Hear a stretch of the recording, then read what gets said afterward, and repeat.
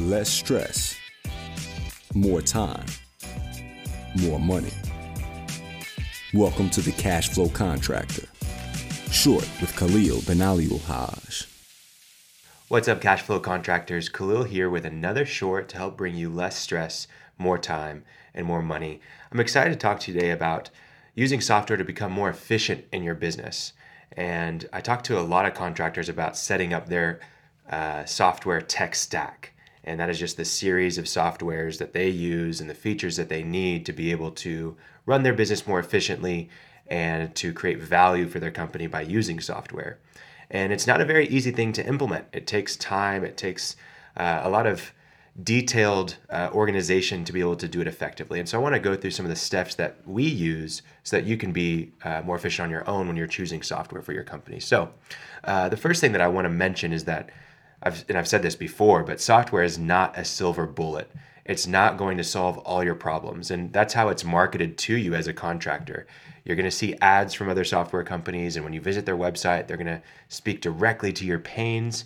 And that's good. They can solve those pains. But you may think that as soon as you click checkout and you start that onboarding process on the software, that all of your cares and stresses are going to go away, and that's just not the case. It's going to take work. And the reason why is because software and using software is more about behavior change than it is about features and integrations and being a solution for your company. It's really about habits. Are you using the software the way that it was designed to be used inside of your company? And if you're not, then it doesn't matter what features it has or what integrations it has or what problems it can solve. If you don't do the work yourself and you don't have the habit of doing it regularly, then you won't see your pain solved by the software. So just know that when you're going into software as an endeavor, it's going to take time. It's never going to happen overnight. Probably not even going to happen in a month or a given quarter, but it's going to take probably a year or more to really get invested and implemented inside that software. But the first thing that I like to talk to companies about is really getting into the mindset of we're going to find what works for us. We're not going to sit here and completely change our business model because this software promises a solution, but we're just going to figure out what works for us. And so the way that we do that is we create a timeline view of what their processes are from start to finish.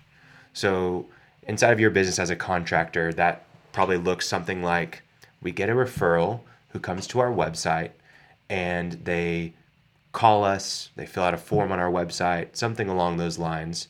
And then we ask a series of questions. Then we schedule a meeting. Then we go through that meeting and decide if it's a fit. And we go on to maybe going on to drawings or a design of some sort for the project. And then we come up with a proposal of some sort for them with a price. They decide if they want to move forward. If they do move forward, then we schedule the job out. We maybe have some sort of production on our end where we're ordering materials, maybe assembling something. And then we've got to go and do maybe demo or install. We've maybe got to hire subs for the job to help us out. And it just goes on and on and on, all the way until finally you've got that invoice paid, maybe a thank you note written to the customer. I mean, you can go as detailed as you want. But all the way from start to finish, from someone referred us or someone saw our ad or someone visited our website, whatever it is, all the way to we are done. We're not in any further communication with that client. You want to go through that and map out what that timeline looks like, right? And you want to have every detail listed out. What that's going to do is, one, if you haven't already done that in your business, it's going to be really clear for you where you need to develop systems. You're going to see really quickly where the inefficiencies are in your process so that you can now create systems that will help with those inefficiencies. Once you have your timeline in place with all of the functions that are happening throughout the entire process of working with a client or a customer, that's when you're going to be able to start to notice the handoffs that happen inside of your business. So there's a handoff between, okay, that was a marketing function where they were on our website filling out a form, and then it goes to the sales team. And now that's we're doing all of our sales functions and going through that process. Oh, wait, now there's a handoff to our crew or the production side of things. And finally from there, then it's handed back off to sales because they're doing the billing, or somebody in-house that's doing the billing. And then once it's gone through the billing stage, then it's handed off to maybe customer success or back to that salesperson to just make sure everything's done, or a project manager. But you want to be able to recognize on that timeline where your handoffs occur, because that's going to identify what the core areas are inside of your business. And by core area, I mean marketing as a core area, sales as a core area, production as a core area, billing as a core area, customer success as a core area. And you can have more than that depending on what your process looks like. But once you have those core areas outlined, you're going to have the core area and all the list of functions that were on that timeline inside of that core area.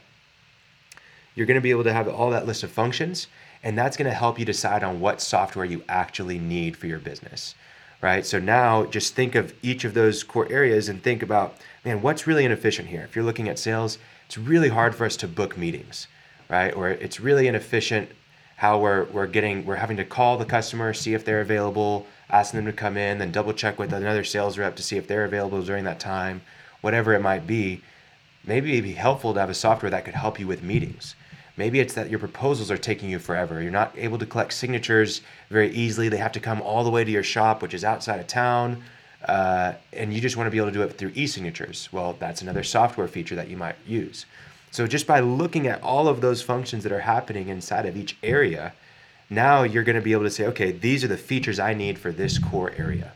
And that's going to allow you to go and get software that will actually fit what you're currently doing, rather than just buying a software because they promise all the success in the world and trying to fit into their systems for what they offer as features. So I'm going to walk through that really quick one more time. You're going to create a timeline of what it's like to work with a customer from beginning to end and be very, very detailed on all the different steps. You can use those steps to create systems for your business if you don't already have systems. Then go and try to find where the handoffs occur on that timeline. That's going to help you to identify where the core areas are for your business. Then you should have a core area with all of its lists of functions, which are those details on the timeline for you. And you're going to use that to identify what software for that core area will help me be more efficient and fit into my existing systems that I have for my company. That's going to allow you, if you go one by one on those core areas, to really develop your software to fit the behaviors, the habits that you already have on your team in the best way possible. And you will have to adapt a little bit, but it's going to be really a small change rather than a massive change. And then you're going to be able to go one by one of those core areas in implementing software. Ideally, you want to have software that fits the entire timeline, right?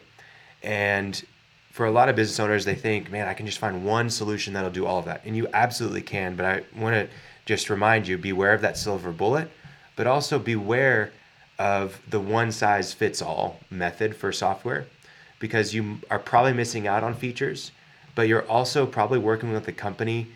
I'll explain what this happens really quick. There's a company out there that can't find a software solution out there, and so they go and they develop their own software, and they fit it to their business model, and it covers every single area from marketing to sales to customer service to production to hiring and firing. I mean, everything is on there, right? And they then say, wait, we can go and sell this to other companies like us. And so they've developed this software that's really custom to their business, and they hired a third-party developer in a third world country to do this for them, and they have it. Now they go and they start selling it to other people, but they don't invest the time into actually making that product better so that the software works efficiently.